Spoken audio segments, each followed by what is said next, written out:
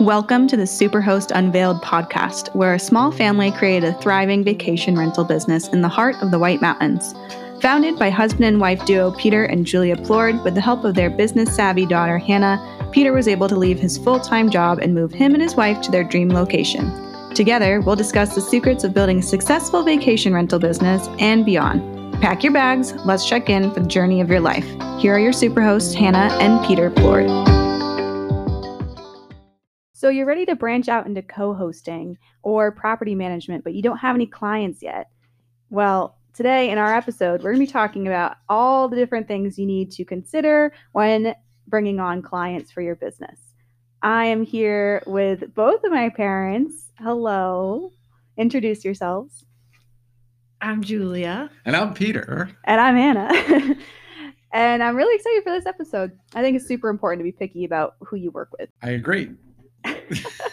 But at the beginning, I don't think, that's maybe your mindset is to be picky. I think you're at the beginning wanting to grow, so you'll take anybody on. Yeah. All right. So let's talk about what it means to be a co-host and a property manager for those who don't really understand what that means right now. Take it away, Dad. I think you mean. I think on the surface they're the same thing, but people just call them different things. So property manager, I think if you look up that term, maybe in a dictionary, it's going to say you maintain the property. That means you cut the grass. That means you mow the, you make sure like all the equipment's working, whether it's the furnace or the lights or whatever, the plumbing. And I also think a lot of property management companies mow the grass and take care of landscaping. That's not really what we're talking about. We're talking more about co-hosting, which is 24/7 guest communication. It's creating that experience for that guest. It's so they can create memories. It's really a vacation rental company is what we're talking about. Somehow they I think both those terms got kind of thrown out there, and really it's really about being a vacation rental company. Awesome. So when you are doing this property management or you're co-hosting, are you listing that under your account, or are you a co-host on their account? How do you set it up for your business? I mean, that's a great question, and it's actually changed since we started. So when we first started, we were putting all the accounts under our Airbnb account. And now we don't do it that way. I don't do it that way anymore, which I don't know if you I didn't know that. I didn't think you did. So, at the beginning we were doing it that way. And I think initially because that's just the way I thought it was supposed to be done. I don't know if we did it purposefully to make, if you think about it, like so what happens is if you have if you have a property and it's listed under you, if that relationship breaks for whatever reason, they decide to go with someone else or they decide to sell their home. Once that property is no longer listed under your Airbnb account, that they would have to start over. So for example, we took over a property that was managed by one of the bigger companies, and they owned all their stuff. They owned all the reviews. They owned the property. And when they came to us, they basically had to start over, because that's just the way it was.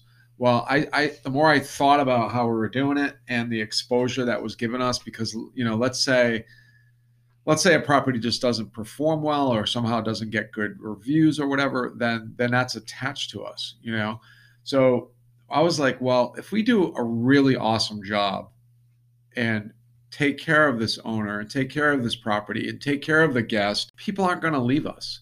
Right. So I stopped kind of thinking about what could go wrong and how an owner could just pick up and leave us with all these reviews that we got them. If they want to do that, that's up to them. It's a lot of work to take care of vacation rental homes. So now what I do is I create their own account under their own name, and if they leave, they get all that stuff. They get all the reviews. They get all the guest stuff. Yeah, I like that, because I feel like those other companies are doing that kind of icky marketing sales technique where they don't want you to leave, so they just like dig their claws into you and set you up for failure if you do choose to leave. So I like that you're confident enough in your services that you give your clients freedom. I was thinking about it. I had a call today from a person that wants us to take care of their property, and I always say, like, because I don't make anyone sign a 1-year contract. Like a lot of companies, it's a 1-year contract. You have to sign on the dotted line. We have a contract, obviously, to protect the owner and to protect us, but we don't tie anyone to a 1-year contract. We do a 30-day. If you don't like us, you can leave. If we don't like you, we can leave. And sometimes I say that to a potential owner, and I'm like, that kind of sounds bad. And I kind of back that up saying, like, look, the goal is that we have a great relationship and we're here for the next 5 to 10 years together. Right. That is the goal. But I feel like that's why we don't need to put a 1-year contract in. If we do a great job and we take care of you and your guest and your home, then you're going to stick with us, for a very long time, is what my thought is. But it's hard. It's sometimes I get like, in the back of my mind, I'm like, oh, she thinks I'm just going to leave her in 30 days. That's the last thing I want to do. I just put a lot of work on the front end. Yeah. Taking pictures and getting the property ready. Julia walking through and making sure it's perfect, which we'll get to in a few minutes. But I'm sure no one's thinking that. All right. So now that we know how it works, essentially, at the very, very basic level, how do we go about getting your first client? Like, what do you do? I would have no idea where to start. That's a great question. I think, if we play the film back for us, and we've talked about this in the past about our first client and me and, how that went. And we got our first phone call, and all we did was put our website out there with a little Google ad on there, So when I kind of realized, like, hey, we're going to come up north and this is where we're going to end up, and this is kind of what we wanted to do, I bought the URL, and I did that because I searched vacation rental companies up here or anything tied to North Conway, and nothing came up. There was literally nothing. All you kind of found was those landscaping companies, those companies that maintain your home. You didn't find anyone in this niche. Now, there are companies up here, but you couldn't find them unless you search their name. Interesting. Which, if you're coming from Massachusetts or one of those surrounding states, I'll bring up, I don't even want to bring up their name, but there's a real estate company up here who's been up here forever. But if you don't know their name, you're never going to find that they manage vacation rentals up here. Now, right. They ended up selling out. But my point is that space, just by me doing a little search. So if you're listening to this and you're like, maybe in Charlottesville, North Carolina, or South Carolina, wherever that is, or you're my geography skills aren't very good, or you're in Colorado, or wherever town you're in, do a search, see who's on that page, and say, okay, what is it going to take?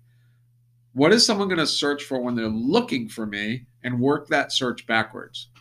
That's kind of what I did. I like that because you're truly thinking it on a client basis. So you're acting like a client. You're thinking like a client. What would they do to search for this assistance? And it's so interesting that those other companies didn't show up. What if they get a search, they do the search, they take your advice, and there are hundreds of companies that come up? Then what do you think their next step would be to finding their first client? Yeah, I think that's a completely different episode. Honestly, because the goal, I think, is you do have to find a way to get cracked into that first page of Google. Yeah. But there's other ways to do it. You can advertise on Facebook. You can put a Facebook advertisement, and you can tie that to a zip code. There's mailers that you can put out there. You can go old school and do postcards. Now that might be more expensive. You might have to put up more money on the front side, but you just got to think outside the box, really. Yeah. Okay. So then you get a first client that's interested in working with you. What's the next steps? I think you should go and ask a different question. I think you should say you get that first call. Okay. Right. So we had the website out there, and it might have been, I don't know, a month. I don't remember the timing of it hitting, and kind of, obviously we weren't on the first page right away. The other thing that we did that helped us kind of get on that first page is that you built our Facebook, whatever that's called, business page, whatever. Is that a business page or a group? Yeah. Yeah. So that Facebook, the social media accounts that we made for Correct. And then because we posted on those accounts, if you do a search for us, our Facebook page shows up on that Google search. So I think those things helped us too. So yeah, I think, what do? You get that first call and you have no clients, right? Yeah. Or Remember email. I Or do remember that. That was terrifying. it was terrifying. Yeah. I remember like freaking out. I was like, oh my God, we got our first call. And I would say that was on a scale of 1 to 10 in a difficulty setting. The callback wasn't hard. I knew what to say. I just talked to her and said, we'll come. We want to meet you. We really focused on, hey, we live here. We're a small family-owned company that lives here, and that was going to be our leverage, and it still is today, I think. And if you listen to a lot of these podcasts on vacation rentals, Airbnbs, a lot of them talk about actually not doing that. They talk about buying properties that you don't live next to, which, that's a whole different podcast. But so, yeah, we got our first call and we set up our first walkthrough with the owner. Me and Julia did it together. It was horrifying. Slightly. What did you talk about on the call that, showed that you were experienced and that they should hire you without being like, I'm brand new, I don't know what I'm doing? Yeah. It's hard for me to go back in time and remember what I said. I know what I say now, and it's completely different. But now we have the confidence under our feet because we're good at what we do. I don't want to sound like egotistical, but I feel a certain level of confidence that we can deliver a really high valued product for the owner and for the guest. And I really, in my heart, feel like you could go and do this on your own, but you're not going to make as much money even after paying our fee that we can make because of what we do and the pricing software that we use and the personal touches that we give our guest and that kind of thing. I really do believe we can make them more money than someone could make on their own. Unless they're super focused on, this is my business, Yeah, which most people aren't. They're not. I think what helped you on the call too was that you already had 2 properties that were successful for you, and you already had that software established. And I know we've gone through software changes since then, but you had a good understanding on how everything worked.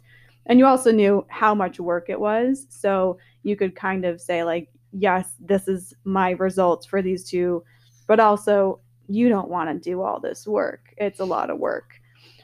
Yeah, I think you're right, 100%. Like that, having managed our own vacation rentals ourselves gave us that edge we needed.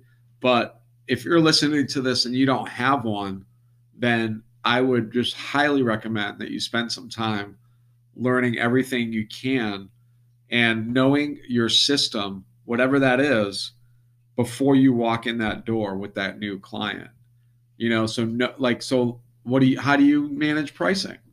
You need to know what that means. What's your length of stay minimum?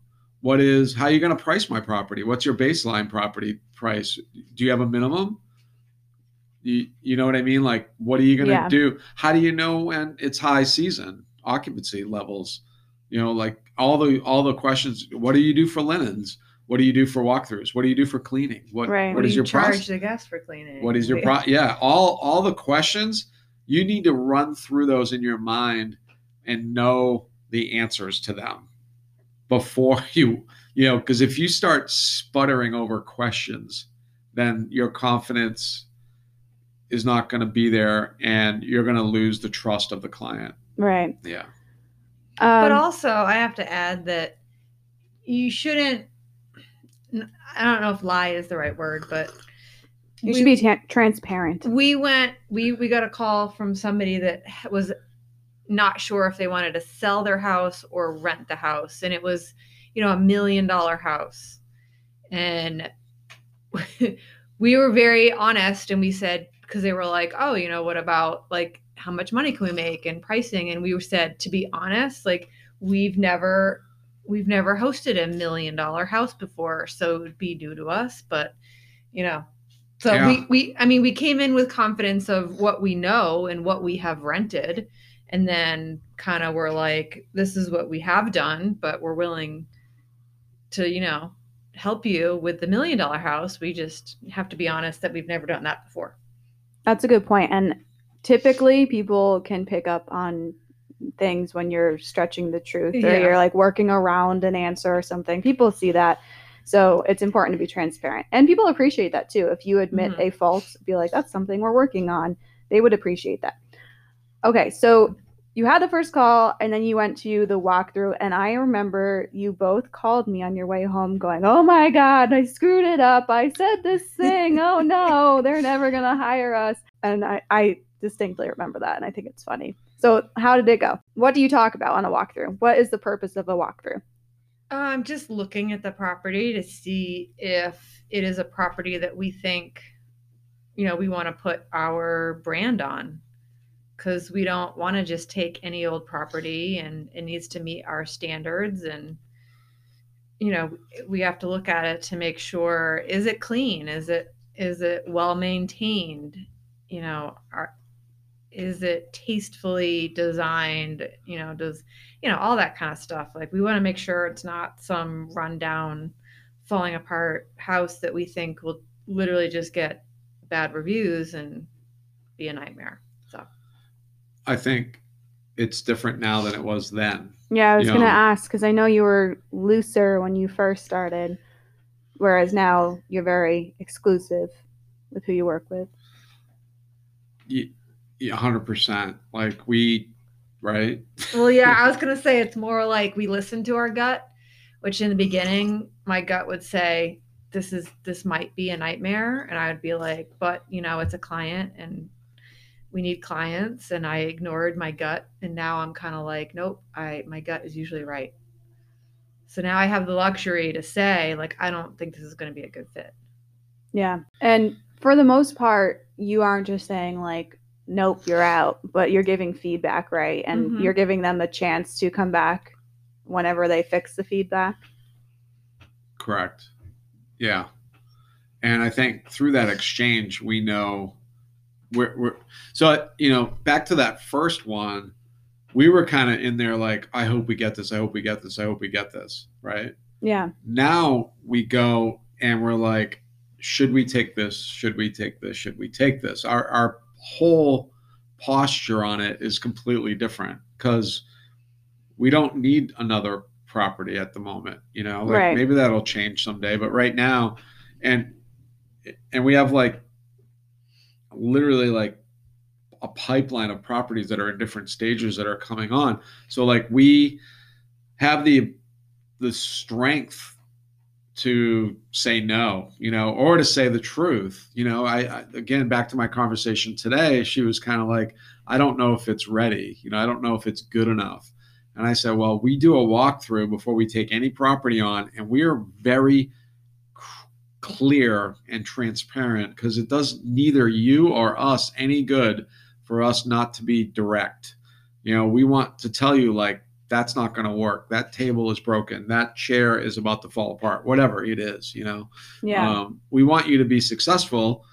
And back to Julia's point, like, we have a certain brand standard now that we need to protect. But I also want to say that doesn't mean we're only looking for $1 million houses. We have houses that probably are all over the price map and all over the occupancy map. So like some of our houses only sleep 6 people and some sleep 14, and there's everything in between. So it's a cozy cabin to, a $700,000 home. Right. And it doesn't have to be the $1 million house or even have the most expensive things in it. That's not my point at all, talking about that $1 million house. It's just the feeling that you get because people are going on vacation and they want to, especially coming up to the mountains, they want to escape the city. They want to feel like they're in the mountains. They want to be in like a magical place. So if this little tiny cabin that, only sleeps 2 people or 4 people, and it's just, if you drive up though and you're like, ooh, this is magical. I feel like I've stepped into another world. That's kind of what you're looking for, is that the magic. Yeah. Yeah, and you have a sense of that now. And you also, I know, check for like quality of linens and making sure that they're not, cheaping out on anything that's just going to break and you have to replace immediately, things that are going to make turnovers easier for the cleaning staff. Mm-hmm. You're thinking about the whole team when you do the walkthrough. Yes. Awesome. So I think we kind of covered when to say no to a new property. It's when you don't have that good feeling, when there is repairs that need to be done, and the standards are not met, but you give feedback, right? Well, and sometimes also it could just be the owner themselves maybe not seeing the truth of their property, because I mean, I get it. Everyone's like, my place is awesome, but maybe it's not awesome, and maybe they're not willing to make any of the changes, or they're, some people, when you start telling them things, they're immediately like, oh, I see what you're saying. Oh, I get that. Okay, Right. we can. But then there's some people that are like, what are you talking about? My place is perfect. And then, so it's kind of like, again, that gut feeling of, I don't know if this person would ever be willing to, make any changes. Also, like clients that don't treat it like a business and are afraid to reinvest and correct all that. Yeah, I mean, you do need to periodically buy new linens, and if things break, they need to be replaced, and that's just part of doing business. And sometimes you can get the feeling if someone is not willing to do that. Yeah. I mean, maybe we should talk a little briefly about, not without bringing up names, but we just did a walkthrough a week ago where we knew what the house was, and we're like, oh, I think it sold for like $648,000. It's right in a great location. It's close to the mountains. It's going to have tremendous potential. And we walked in and we were kind of like, huh. It wasn't that great. Wasn't that great? And I'm not sure today if it's the right fit for us. I'm kind of leaning towards yes, but I really almost needed to see another walkthrough, because they did need to do some work in there. Well, yeah, because they had literally just bought it. Yeah. And they were going to do work, but it's kind of like we need to see the final product. Right. Because we were very underwhelmed. Very underwhelmed. Even though it was a very big house in a great location, it was still very underwhelming. Just weird light fixtures, terrible paint, so they're going to paint. They talked about putting a bedroom in the basement that didn't have windows, which is like a serious no-no for Julia, especially. She's very passionate about that. Well, who would want to sleep in a basement, first of all, and then with no windows at all? Sleeping in a basement's fine, but with no windows is not fine. Well, if you're the only one down there, like if it's there's nothing else down there. Our bedroom at Middle Mountain is fine. Oh, because it's like completely finished. There's a game room and yeah. Okay. When you said who wants to sleep in a basement, unfinished basement with brick, Well, because that's what it was. Cement walls. That's what it was when we looked at it. Literally just okay. A cement basement. My understanding is that they were going to finish that room, but it still won't have windows. Right, but we need to see the final product. But correct. Again, no windows. I think that's not a good. Right. That's not magical. I think that goes back to when you were saying that it doesn't really matter what size the house is. Correct. Or the value of the house. It's how you recreate it and how you make a story around it. Make it magical. Yeah. Which we have so many owners that totally make it magical. Yeah. They just put their own personal touches in their house. and they get what this is. This is an asset that can bring revenue and save you a ton of money on your taxes. And pay for basically you get a vacation home and free. Have other people pay for it. Right. Yeah. Yeah. Not just for free, but you get some extra bonus off of it too. Right. Yeah.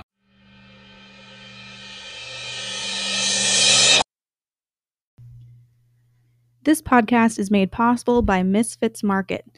Misfits Market is a subscription box of sometimes funny-looking, always delicious produce designed to break the cycle of food waste. I love getting unique produce that is 40% cheaper than the grocery store delivered to my door each week to spice up our meals. Get 25% off produce sent directly to your door using our code. Go to superhostunveiled.com/promo.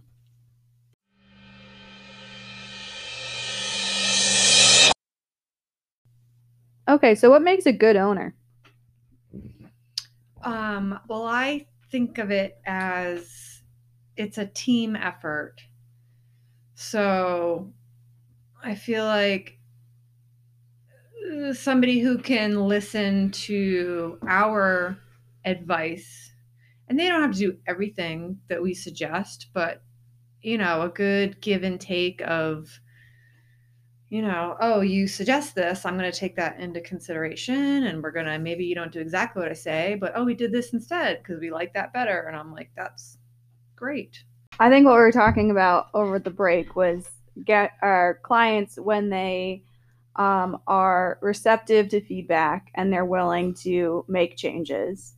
They also treat their property like a business and they're willing to invest in it and, listen to that feedback and make changes that are going to improve the value of their home so that they ultimately make more money from their property. Is there anything you would add? I think they understand that people are coming up here to, we've talked about this on many podcasts, but they're coming up here to create memories with their families. And what the ones that really get it understand that, maybe because they've been coming up here creating memories with their families, and they just get like, if I just did this right here, that's going to be cool to be able to experience this.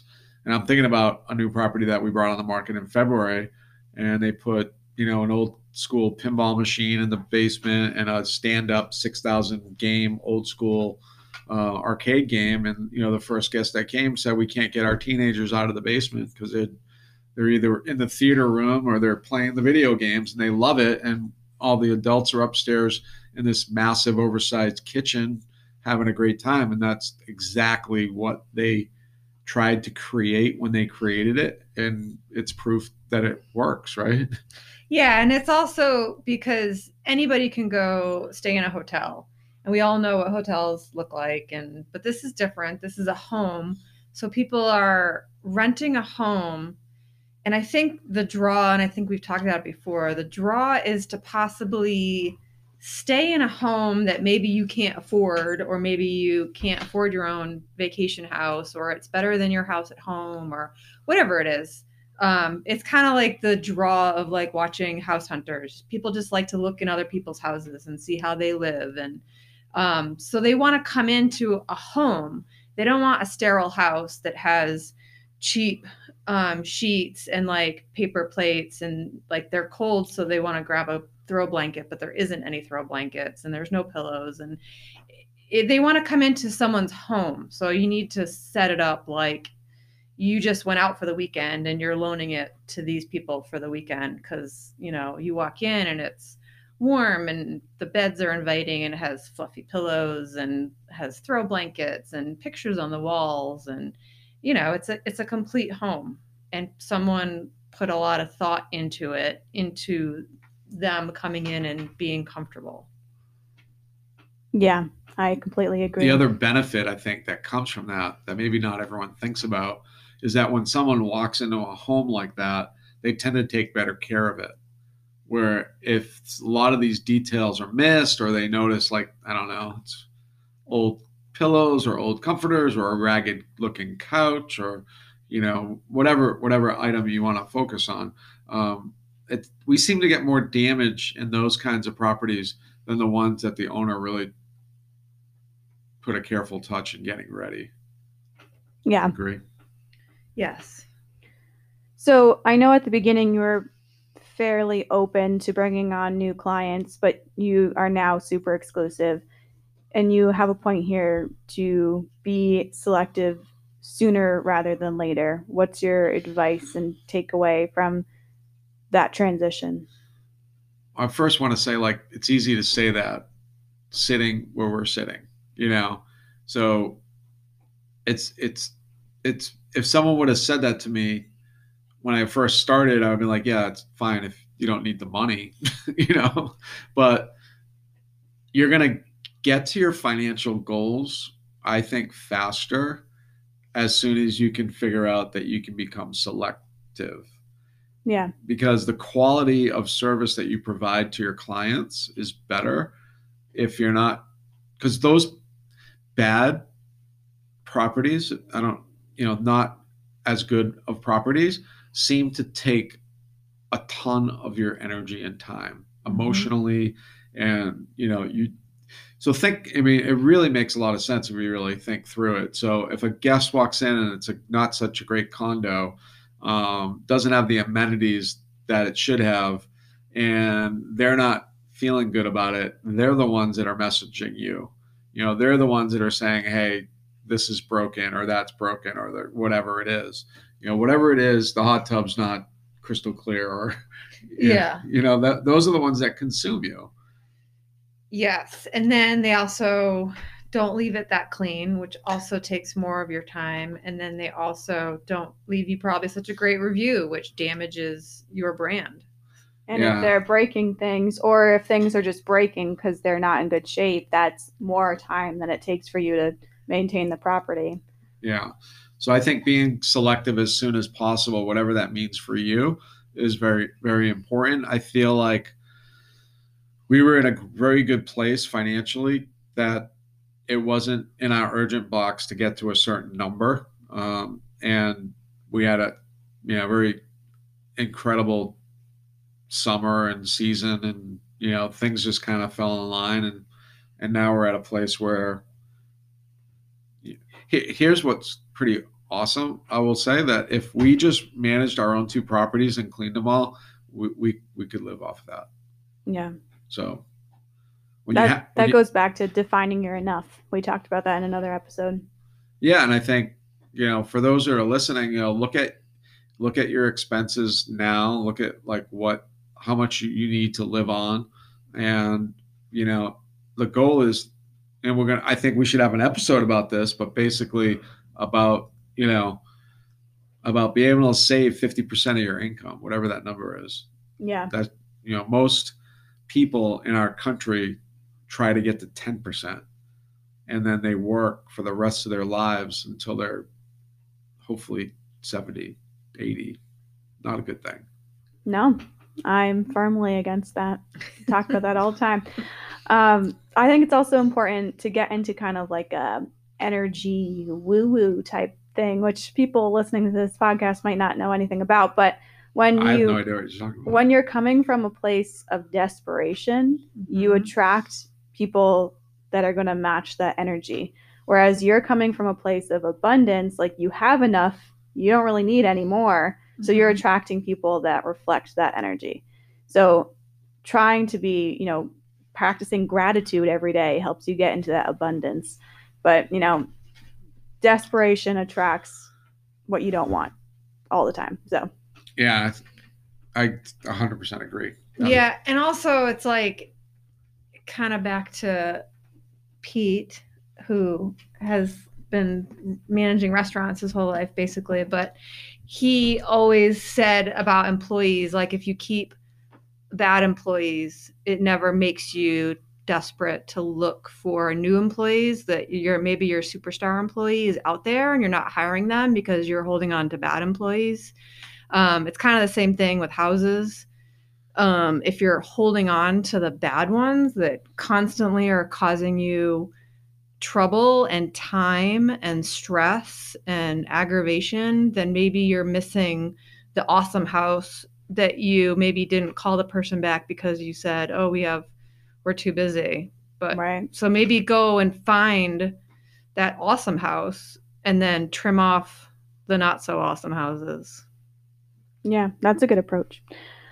Okay, so I think we've covered, figuring out if a property and an owner is worth hiring for you or not, and like how to do it, how to go about it. Now they are saying yes, they're excited. You're agreeing to take the property on. What do you do now? Because I assume there'd be a really large onboarding process. Yeah, so we have right at the beginning we send them our I don't even know what I call this thing. It's like like a welcome package. Yeah, it's like our welcome PDF. It talks about our mission, which I'll read our mission to to everyone listening, we strive to create a complete hands-off and stress-free experience for our owners by treating their property like it's our own.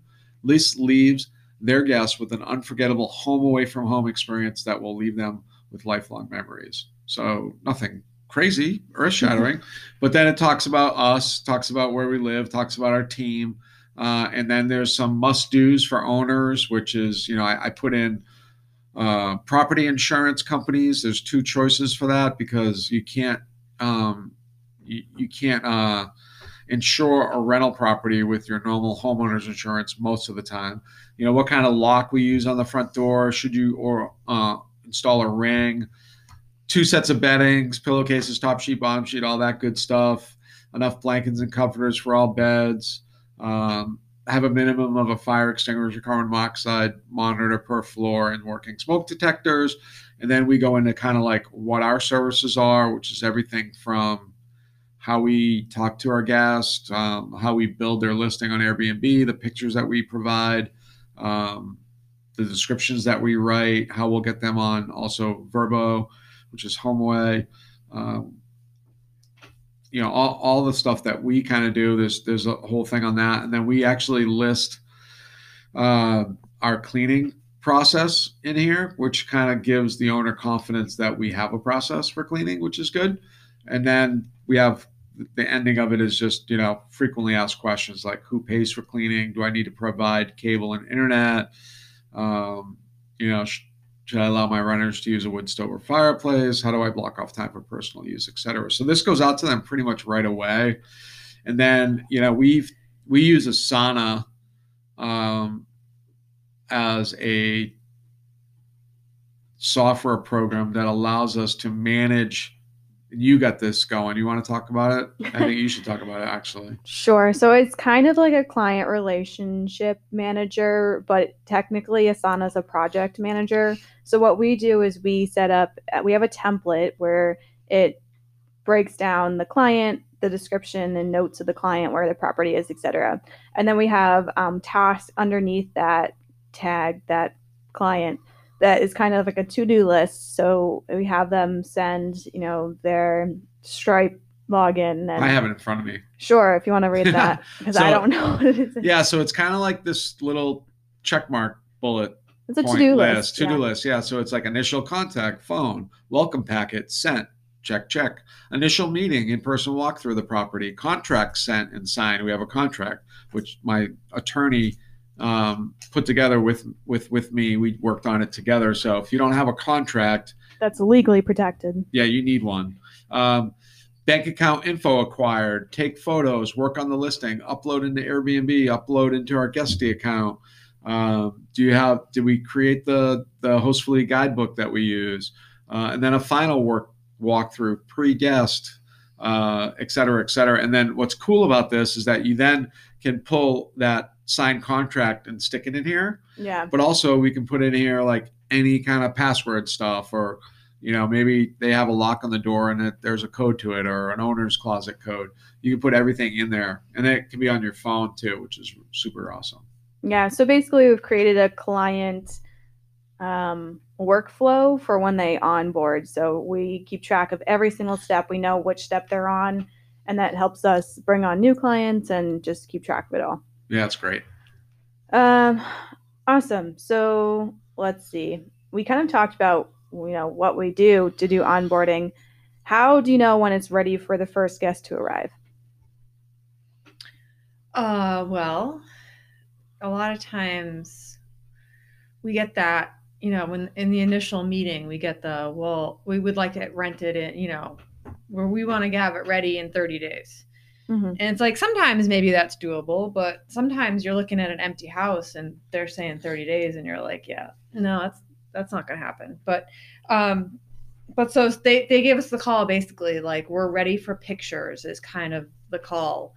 So we go in there, and sometimes, yeah, it's good to go, because some people, like we've talked about it so many times, some people just get it and it's all, staged and beautiful, and sometimes it's just not. And I think that also comes down to just, most of the time, these people have never done it before, so they don't get at what level it needs to be at. So sometimes we need to kind of have that conversation of, hey, you really need a deep clean because it's really not ready to go for guests. And, you know, a lot, and we'll do that, but they just have to understand that, like, you know, they're going to have to pay for that. And it's, you know, an extra thing that's going to have to take some time, but, you know, it really needs to be 100% perfect. Yeah, they've had to complete everything on our workflow checklist, and then yes, they need to have everything ready. Yeah, then we need to make sure they have, you know, all the sheets that they need. They have all their pillows. They have all the comforters. They have everything in their kitchen. They, you know, because a lot of people don't have all that stuff, so it does take time to acquire all that stuff, and sometimes you miss stuff. So there is that, you know, you have to go through everything they have. And yeah. So do you do this walkthrough when you go take pictures, or is there another walkthrough on top of that? It really depends, because some people are here a lot. Some people come up and they're here just for a short while and then they have to go back home. So sometimes we get the call like, hey, we've left, but, you know, we're pretty much good to go. So then it's kind of like we go in and maybe it is good to go and we take pictures and then we list it. But then we have had people that, like, they went back home, you know, that's 5 hours away and it's not quite up to par and there's things that need to be done, but that's just communicating with them and just saying, hey, it's just going to take a little bit more work. But, you know, I've had things where, like, they had a pull-out couch, but they forgot to get the sheets and the comforters and the pillows for the pull-out couch. But it's like, you know, not a big deal. If they're fine with me picking out stuff, I can go buy it, or they've picked out stuff and then had it shipped to our house, and that's not a big deal. But, you know, it's just ironing out all the details, because it's hard. You don't want the guests coming in 3 hours and then realizing that you don't have everything you need. Right. So you want to make sure with enough time to fix anything that might be missing. Yeah, that's a good point. So when you're acquiring clients and when you're keeping your clients satisfied, how do you build trust with them? I think it starts with the communication. You know, and I think this is something that's evolved too. I think, you know, you got to really understand what they want and what they need, because some don't want to talk to us at all. Not that they don't want to talk to us, but they're busy and they're running their, you know, their lives. And then some read every message that a guest sends and sends me email, text messages, and, you know, is asking me about, you know, summertime prices, or you really got to read your guests. But I do think, like, communicating and giving them, you know, we've talked about this on past episodes. We allow our owners pretty much to see whatever they want to see. You know, they can see every single guest communication that comes through. They can see every booking that comes through. They can see the revenue through our portal. So they know, you know, I'll give you an example. We had a weird thing happen last week where a grandma blew up a tea kettle on a glass ceramic stove, and it blew a hole in the glass burner. And that came to us at like 8 o'clock at night. And I'm like, you know what? I'm not sending this to the owner tonight.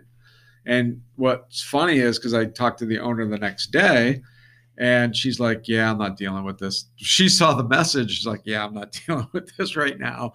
So we were both kind of being like, all right, we'll pick this up in the morning. And, you know, the guest was really awesome about it, and it all worked out. We're getting a new stove, and it's getting delivered Sunday. And, you know, we got some money from the guest to help pay for that. You know, that's just a testimonial to an awesome owner. You know, she was basically upfront like, hey, I don't want the guest to have to buy us a new stove. That stove was old. Yeah, you know, it's unfortunate what happened to it, but we don't feel like they should have to buy us a brand new stove when this stove was maybe 10 years old. And that's, you know, that's what a good owner is right there. Someone that cares about the guest experience to that level. Well, yeah, and understands that things are going to happen, and most of the time people don't do it on purpose, and it's just part of renting your house out to strangers. Yeah. Yeah. So how do you continue good partnership? I think we just said it. I think it's just about,